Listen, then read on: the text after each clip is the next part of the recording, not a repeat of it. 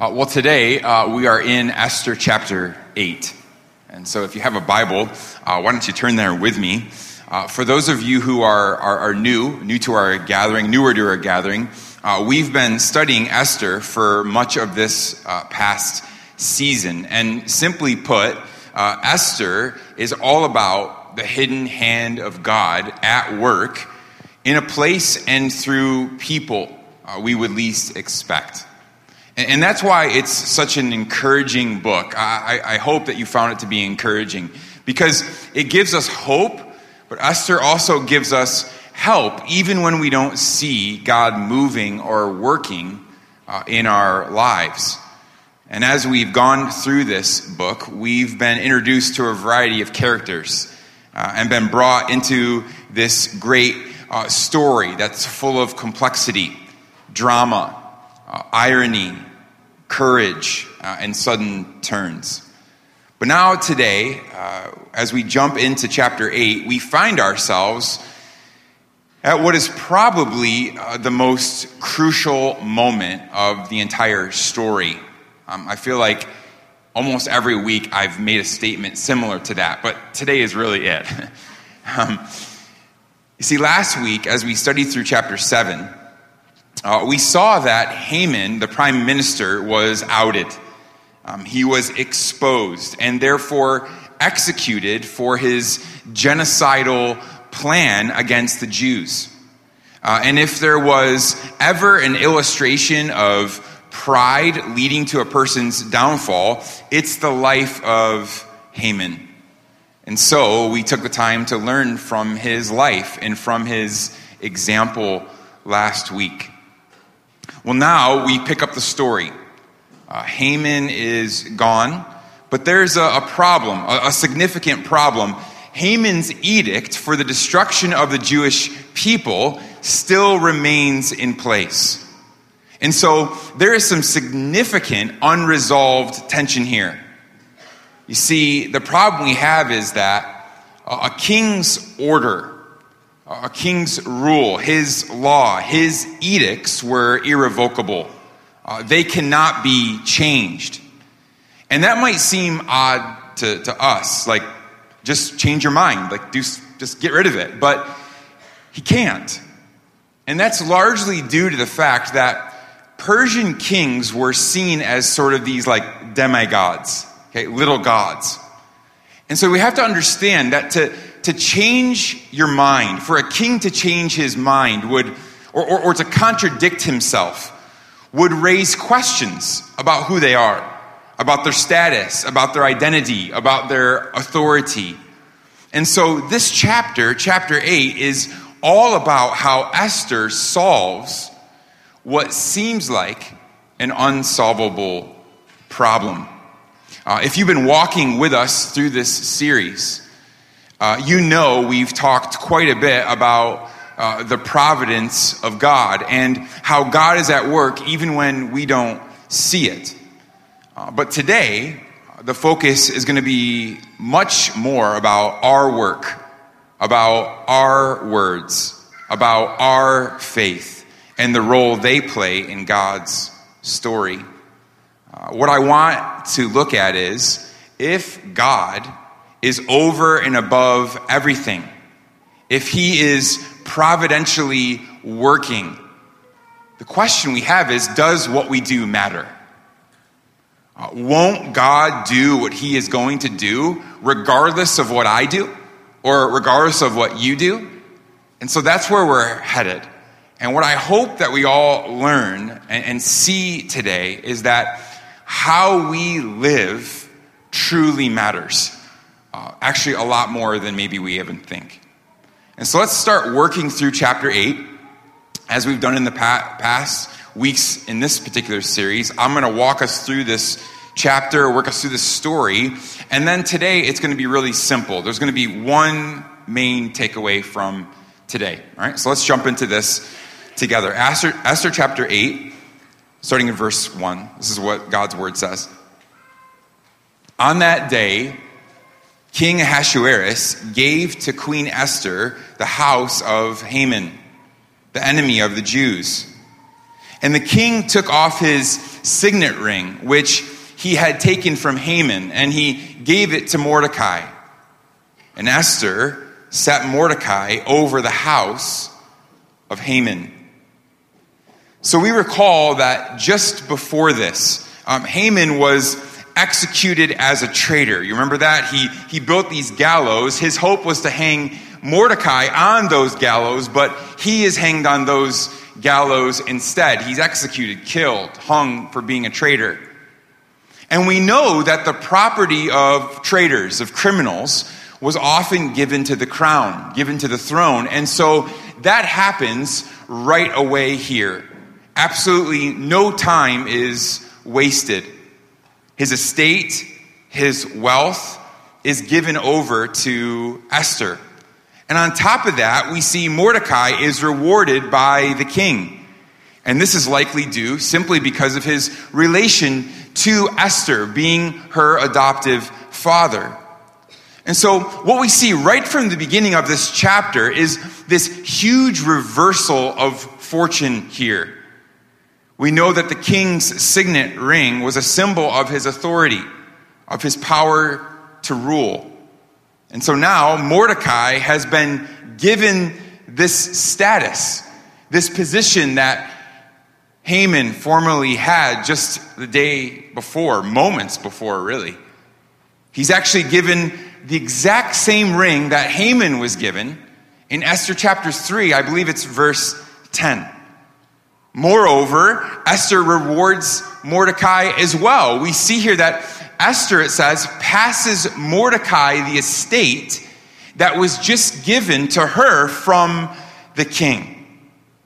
And so if you've been tracking with the tension, with the plot, with the storyline so far, you know that what was just said is a completely unexpected reversal of things. It's been a crazy 2 days, a crazy last 36 to 48 hours. Right? No one could have seen this coming. And by the way, on top of that, there is absolutely no indication that anyone was praying for this to happen as well. This is an impossibility.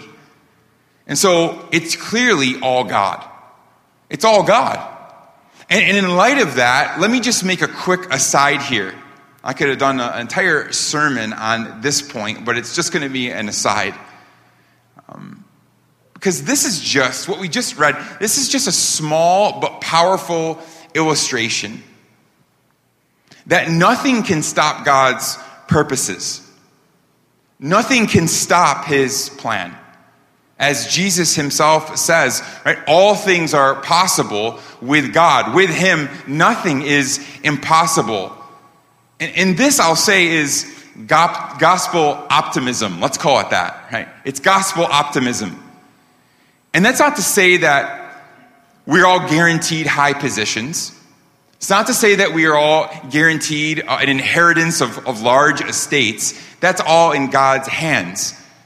But one of the things that's so crucial for me to point out is that it actually takes zero faith to look at a challenging or impossible situation or scenario and say, that'll never work. That'll never happen. God can't do anything here. That doesn't take a redeemed heart. It doesn't take a new mind. It takes zero faith. When finances are tight, maybe there's a prolonged, unwanted singleness. There's marital issues, unemployment, maybe a habitual sin that's just grasping at you that will not let go. For us to look at those situations and say, nothing's going to change. God can't work here. That takes zero faith to see things that way. And listen, when we make judgments based on only what we can see, what happens in our life? Well, if you're anything like me, what happens is we typically stop praying. We typically stop trusting. We end up growing in fear without even recognizing it. And our faith flatlines. It becomes stagnant. And that is why over and over and over again, there's a call to remember in the scriptures, a call to not forget what God has done from the beginning of creation and what he promises to do in the end. To remember his good works, to not forget his faithfulness to all of his people time and time again. Why? Because life often feels like one impossible, discouraging situation after another, doesn't it? But remembering God's past faithfulness gives us courage to face current challenges with gospel optimism. Because with him, anything is possible. Even things that we could never dream of or think to pray for, just like the situation that unfolds here in Esther. All right, so that's my little aside here. It's my little side note. But back to the text. We're seeing this great reversal of things take place here. But there's one thing that the king didn't do. This was already mentioned. But for whatever reason, and we're not told why, at least right away, he doesn't reverse Haman's order for the genocide of the Jews. And so Esther needs to go back to him and plead for his help again. And this time what we see is that it's not very calculated. The first time she goes, remember there's 3 days of prayer and fasting, and then there's this very calculated plan. This time it's not that way. Look at verse 3. Then Esther spoke again to the king. She fell at his feet and wept and pleaded with him to avert the evil plan of Haman the Agagite and the plot that he had devised against the Jews. When the king held out the golden scepter to Esther, Esther rose and stood before the king. So all of a sudden, the scene changes here. And we're not told the whole story. But apparently, soon after Haman's death, Esther approached the king once again, and this is an important detail, she approached him once again uninvited. And we know she approached him uninvited because that's what the whole golden scepter thing is all about, right? Remember, we learned this lesson. We learned about this in chapter 5, that if somebody entered into the king's presence uninvited, that person could be killed immediately, right on the spot, no questions asked, unless the king held out his golden scepter. Doing so was an expression of his mercy. Holding out his scepter was saying, I am allowing you graciously, as the Almighty King, to be here in front of me. And so understand what that means is that Esther again risked her life on behalf of her people. It's a detail that most don't see when we read this text. She risked her life once again. The first time, there's much more text, much more detail, but this is quick. But even though it's quick, let's not miss that this, again, is Esther being willing to take her life into her own hands. It's Esther approaching the king and begging for mercy, pleading before the king with faith. And then she asks, here's the request, verse 5. And she said, if it please the king, and if I have found favor in his sight, and if the thing seems right before the king, and I am pleasing in his eyes, let an order be written to revoke the letters devised by Haman the Agagite, the son of Hammedatha, which he wrote to destroy the Jews who are in all the provinces of the king. For how can I bear to see the calamity that is coming to my people? Or how can I bear to see the destruction of my kindred?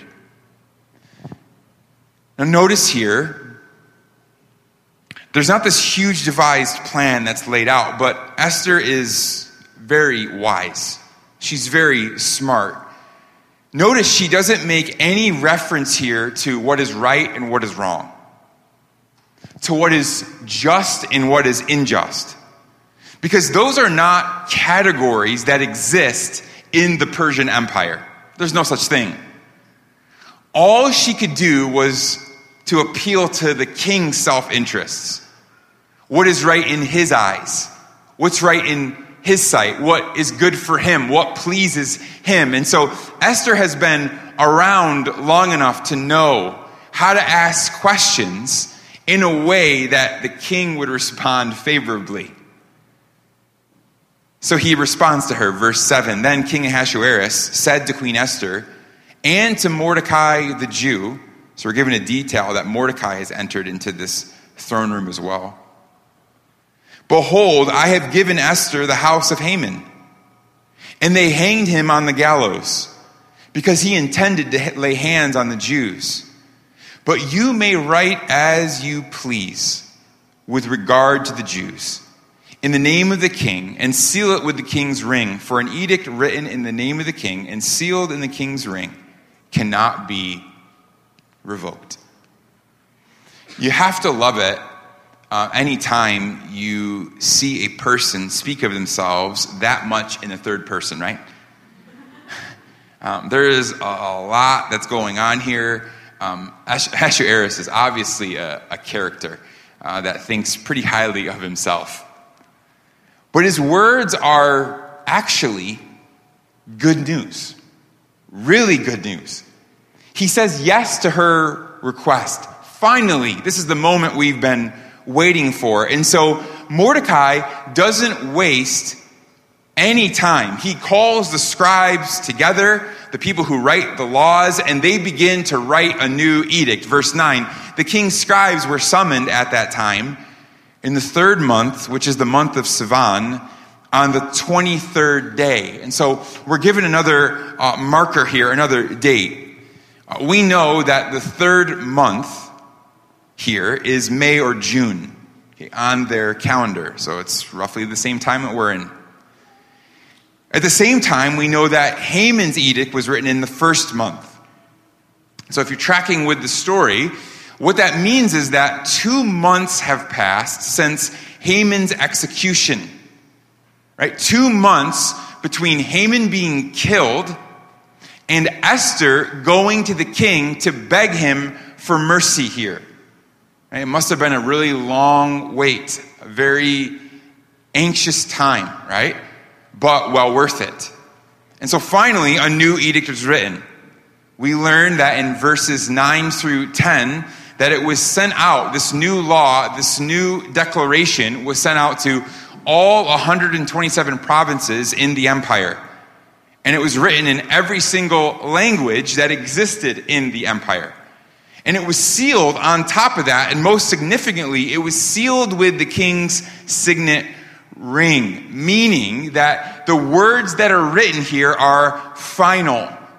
There's no going back. And what is the edict then? Verse 11, this is what it says, saying that the king allowed the Jews who were in every city to gather and defend their lives, to destroy, to kill, and to annihilate any armed force of any people or province that might attack them, children and women included, and to plunder their goods on one day throughout all the provinces of King Ahasuerus, on the 13th day of the 12th month, which is the month of Adar.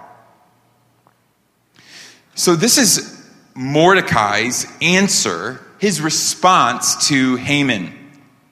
This edict, if you compare the two of them, and it's worth your time to do that, by the way. I'd encourage you to do that. But it was written deliberately to parallel the first edict, which also could not be reversed. And so there's a lot of overlapping language between these two. And so whereas Haman's edict said on the 13th day of the 12th month, everyone can attack the Jews, women, children included, and take all of their goods, everything they have. This one says that on the same exact day, the Jews can defend themselves. So in effect, this is simply an edict for self-defense. That's how I would bottom line it. But notice as well, there are strict boundaries here. Strict boundaries to this edict. Notice, the Jews cannot initiate violence. They can only defend their lives. So everything is now written. Mordecai seals the order with the ring. And then the order is sent out by the carriers. And look at the response at the delivery of this news, this edict. It's verse 15.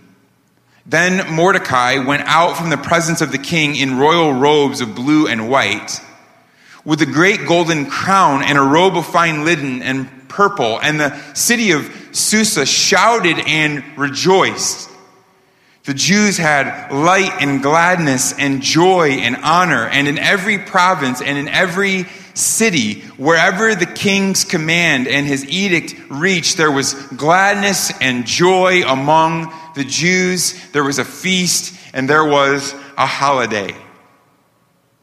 So we see here there is rejoicing, there is shouting, praise, actually over Mordecai's leadership. And there's a very obvious, the author does this on purpose, there's a very obvious and intentional contrast between what Haman's edict looked like and the response of it, and now this edict and the response. Remember, after Haman's edict was sent out, what happened? There was sackcloth and ashes amongst all the empire. There was weeping and mourning everywhere. But here we see the contrast. There's now joy. There's feasting. There's a holiday. There's a lightness of heart. It's a time of celebration.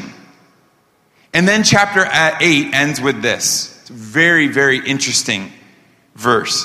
It says this, and many from the peoples of the country, in other words, those throughout the empire, declared themselves Jews, for fear of the Jews had fallen on them. And so here's some more irony from the book of Esther.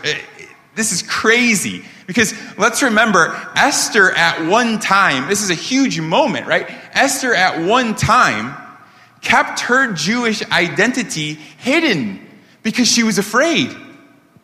And Mordecai, her adoptive father, right? Mordecai wanted her to do that as well, told her to do that as well for fear. But now, look at this. Everybody wants to be Jewish because they are afraid. Now, it could be that some were genuinely converted. Some were truly motivated to join God's people due to the turn of events, like they'd seen God work. But most likely, others were simply just motivated by fear of the Jews. Because it's so clear now who held the power, who's in control. It's not King Ahasuerus even, it's Esther and Mordecai. But either way, when you put all this together, when you pull everything together, I think you could say, rightly, that the theme of this chapter is reversal. Reversal. Reversal of fortune, reversal of edicts, see here? Reversal of hope. And who is at the center of all of this? Who is right at the center of all of these reversals, other than God, I mean? Well, it's Esther. It's Esther, right?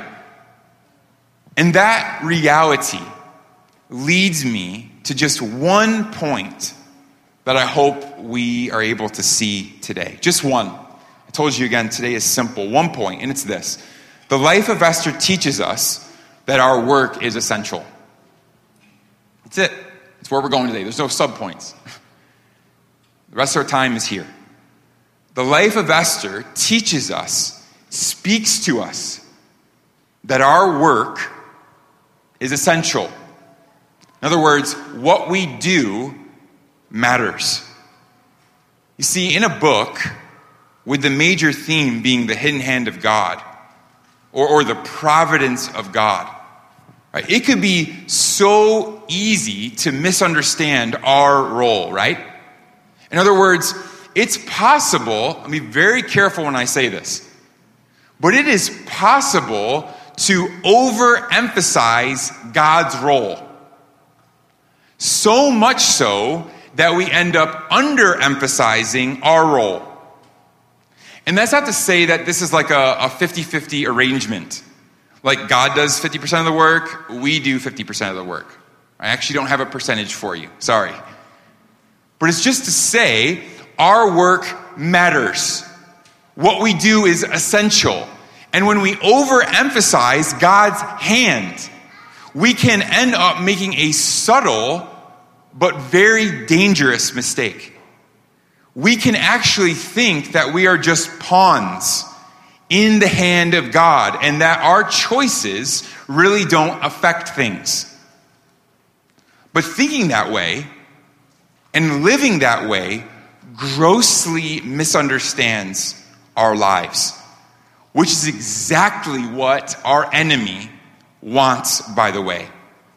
See, our enemy, Satan, he wants to remove us from our own lives, actually. He wants to take us out of situations and circumstances to make us think that, to make us believe that we don't have any significance. That maybe other people matter, and maybe you're here and you think this, well, I don't know, that person matters. I can see that they have influence and significance, but not me.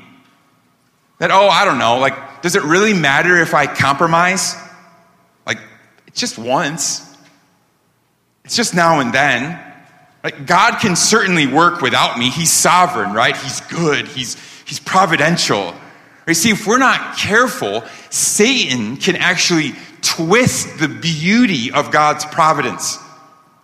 That if we're not careful, we'll potentially miss out on the wonderful harmony, the balance of God's work coupled by our work for his purposes. See, here's the truth. God's work is primary and decisive. That's his providence.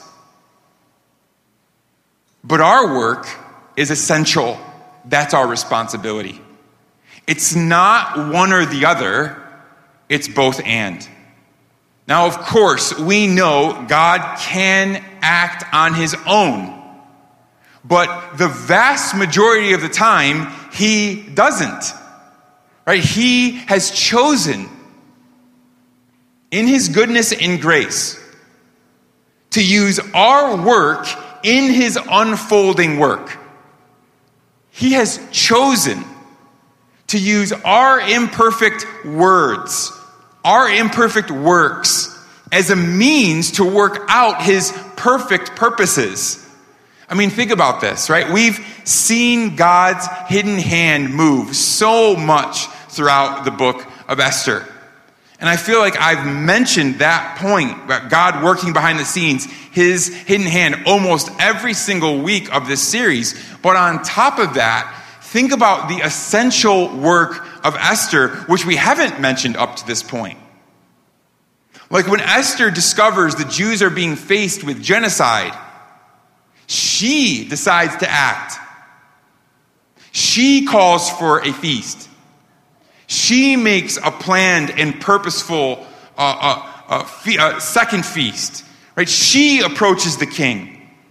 And even here in chapter 8, she tells the king who Mordecai is, which results in his promotion. She sets Mordecai over the house of Haman. And she puts her life on the line a second time when she begs the king to spare the life of all the Jews. So do you see what this means? God primarily does his supernatural, providential work through natural means. Now, does God work supernaturally? Of course, no doubt. We call those miracles. And as followers of Jesus, we should expect those. I think a lot more than the majority of us do. But far more often, God works, we see this all throughout the scriptures, that God works supernaturally and providentially through natural means. And by natural means, I mean through the lives of his people. Our deciding, our speaking, our praying, our acting, our serving, our giving, right? Our obedience. God uses our work. God takes our work to achieve his supernatural outcomes. And that's exactly what we see here all throughout Esther. Again, don't miss it. God is primary and decisive, but our work is essential. That's how God has set up reality to function. I mean, think about it, right? If Esther didn't respond,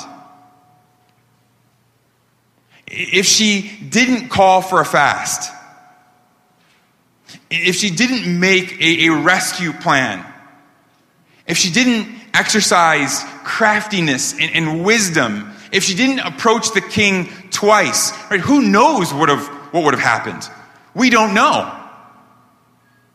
And you see, when we start to understand this, when we more fully see that our lives, our actions, our work, our words, when we see and learn that they are essential, that they can and are often used by God, that actually infuses our lives with power and meaning and purpose, all while we know whatever ultimately happens is due to his primary decisive work. And let's be clear, right? This is not a call just to live however we want to live, and then pray that God blesses our life and our choices. Right? I'm afraid that too many Christians live that way. But that's not this at all. This is a call for us to live every single natural day of our lives in prayer, in expectation, in obedience, and in faith that is rooted in dependence on him, rooted in the fact that we belong to him, that we need him. And by the way, this tension of God's work and our work is all throughout the scriptures. I'll just give you one example. It's 1 Corinthians 15:10. I think it's the best example. The Apostle Paul says this. Look at this. He says, I worked harder than any of them. And who's he talking about? All the apostles. All the disciples.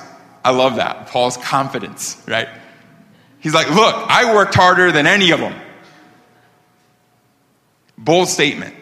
Paul is giving, in other words, he's saying, I gave full effort to Jesus. Sweat, blood, tears, everything I faced, right? The abuse, the persecution, I worked harder than anyone. Night and day for the gospel. But then he says this, though it was not I, but the grace of God that is with me. He says, I worked hard, but it wasn't me. It was the grace of God in me. Meaning God's providence, again, God's providence and our work are directly connected, directly related. We work hard, but at the same time, it is God working in me. In other words, we work out what God is working in. It's both and, not either or. And let me give you some more examples of this, just so that we're really clear on this point. So for example, in salvation, how is a person saved? Well, we know God gives the gift of faith. He gives a new heart, but we must repent. We must believe, and we must keep on believing to work out our salvation, right? Or we know that God places his Spirit within us to lead us, to guide us. And the Holy Spirit that is within each and every one of us inclines us, sort of gently nudges us to love, to serve, to live for the gospel. But we simultaneously choose to love. We choose to serve. We choose to live for Jesus and his kingdom. See, God convicts us of sin. He actually warns us of sin and reveals to us again and again that he is more satisfying than sin. But you and I must put sin to death by faith. We do the turning. Or God gives us an appetite, a thirst for his word, a thirst to spend time with him. But you and I set the alarm. You and I wake up every morning and prioritize that time with him. See, God puts a generous spirit within you. He's done that. But you tangibly give of your first fruits. You give to those in need. And you choose to give to your local church. One more. God plants, he has planted a seed of courage, fearlessness, and boldness in you, but you must go out and share the gospel with your coworkers and with your neighbors. You following me this morning? The point is this: God's providence, his power that is working in the world to achieve his purposes, does not minimize the urgency and necessity of us using our efforts for his purposes. Because listen, churches do not plant themselves. The gospel, the seeds of the gospel do not plant themselves. People do not counsel themselves. Right? We don't just naturally drift into maturity and to godliness. Right? We must work out what God is working in. God's work is primary. His work is decisive. But our work is essential. And listen, this is so important because misunderstanding this dynamic on either side can be devastating. And the majority of us fall in one of these two categories, or at least we're tempted to. On the one hand, if you go too far in thinking that, like, I need to work, then you can be set off into this frenzy of activity. And your life can become all about earning and improving yourself to everyone around you, including God. And that's wrong. It's not the gospel, nor how we should be living our lives as dependent, finite, limited people who are called to rest and abide. But on the other hand, and I already mentioned this a little bit before, but on the other hand, if you go too far in terms of thinking that what you do doesn't matter, then you will wind up like so many individuals who call themselves Christians, who become nominal in their faith, who end up with a really apathetic faith, who have a stagnant, flatline faith that has no fruit at all to speak of and no life in it whatsoever.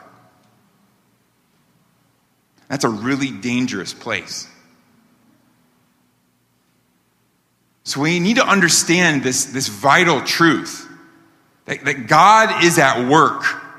My life, our lives are in his hand, even as my work is essential. And that reality, that beautiful sort of work of his sovereignty and his providence and my work, that beautiful harmony there should move us to greater humility and trust, while at the same time lead us to faith-filled action. It should lead us to bolder gospel risks, like Esther, knowing again that he, our God, is over it all. See, the Christian life, it's actually meant to be a supernatural life. It's meant to be a totally fulfilled life, a fruitful life, as we are led by the Spirit, as we are equipped by the Spirit, as we are empowered by the Holy Spirit. It should lead us to live with hearts ready to work, hearts that are ready and wanting to serve, knowing that our everyday, ordinary lives do have meaning. They do have purpose. And maybe you're here today, and in terms of living by faith and working for Jesus, you believe you've missed it. You've missed the mark. That you've wasted years. Maybe missed so many opportunities to serve him. Well, that's why Esther is such a great story for you and I. Because so did Esther. She was imperfect. Made some bad choices. Compromised her faith even. But ultimately, she chose to surrender her life to the Lord. And in that, God used her mightily. And so today, if you feel like your faith has flatlined, if you feel like you're in this season where your faith is dry, it's stagnant, I hope this is a warning to you, but at the same time, let me try to stir your heart today. Let me attempt to stir your affections by reminding you of the gospel. Think of this.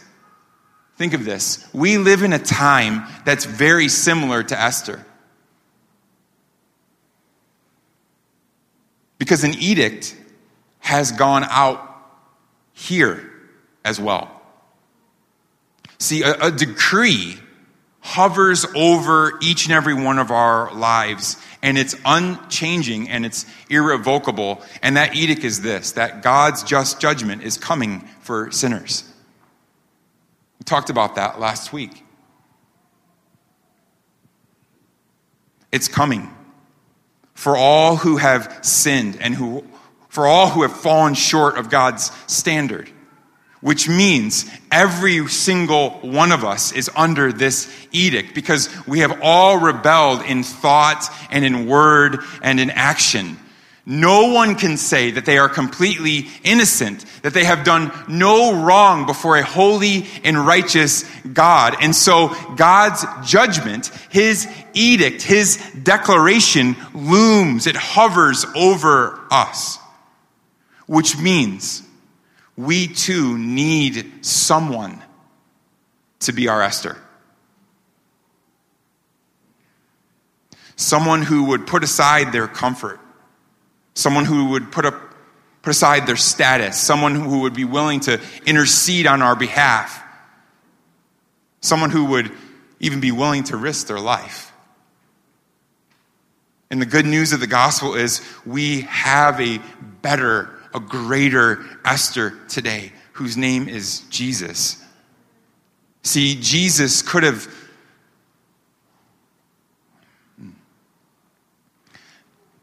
justly destroyed the earth and everyone on it because of our sin. But instead, God sent his son to leave the glories of heaven, to live our life, to die our death, and to rise again to secure our future with him forever. Listen, don't miss this.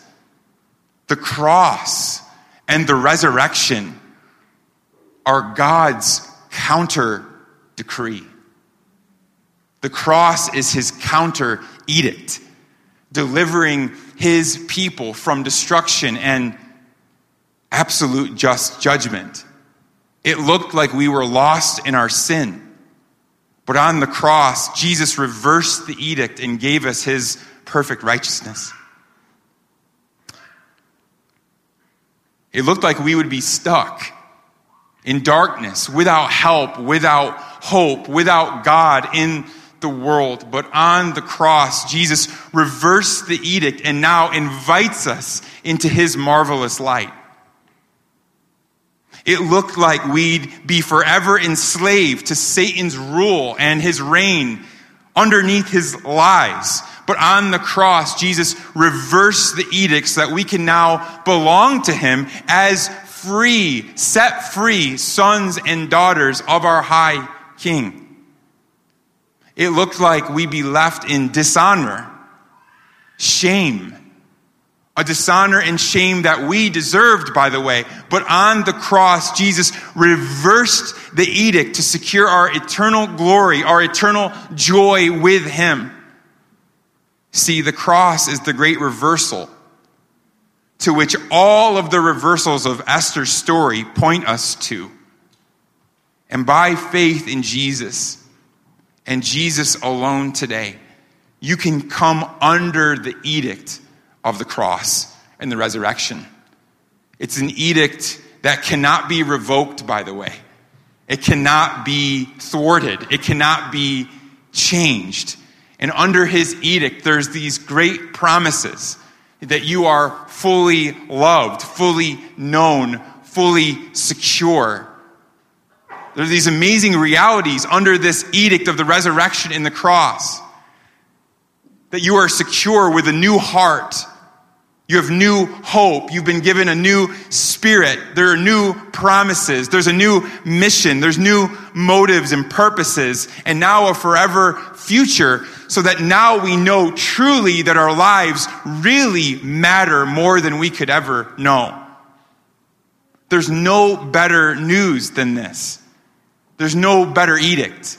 There's no better decree than the saving work of God through his Son, Jesus Christ. And the more your heart is captivated by this truth, the more you will understand that your life matters today. But also, how you live matters. How you live is essential. And so with that in mind, I'll just end with this. What step of faith might God be asking you to take today? What's your next step of faith? What is God doing around you? Maybe you pray this. God, I need you to, what are you doing around me? In my circumstances, in my situation, in the people around me, that I could potentially join you in, God. What is that for you? Maybe it's something that he's calling you towards in this season. And you need to take steps of faith towards that thing. And maybe it's a significant risk. Or maybe it's a call away from something like a particular sin. And it takes a step of faith. Maybe it's reshaping, or for some of you, restarting your prayer life. It takes faith. Maybe it's pushing you for the very first time to actually go out and share your faith, this good news, this edict of the gospel. Maybe your next step of faith is as simple as taking the next step here at your local church by serving, or by choosing to get involved in discipleship to some level. It takes faith. There's some risk. It takes sacrifice. What is he calling you to do? God's work is primary. It's decisive. But our work is essential, just like Esther's. So today, my prayer is that for every one of us here, that we would allow that truth, that reality to humble us today. But more than that, I pray that it would move us towards deeper, faith-filled living.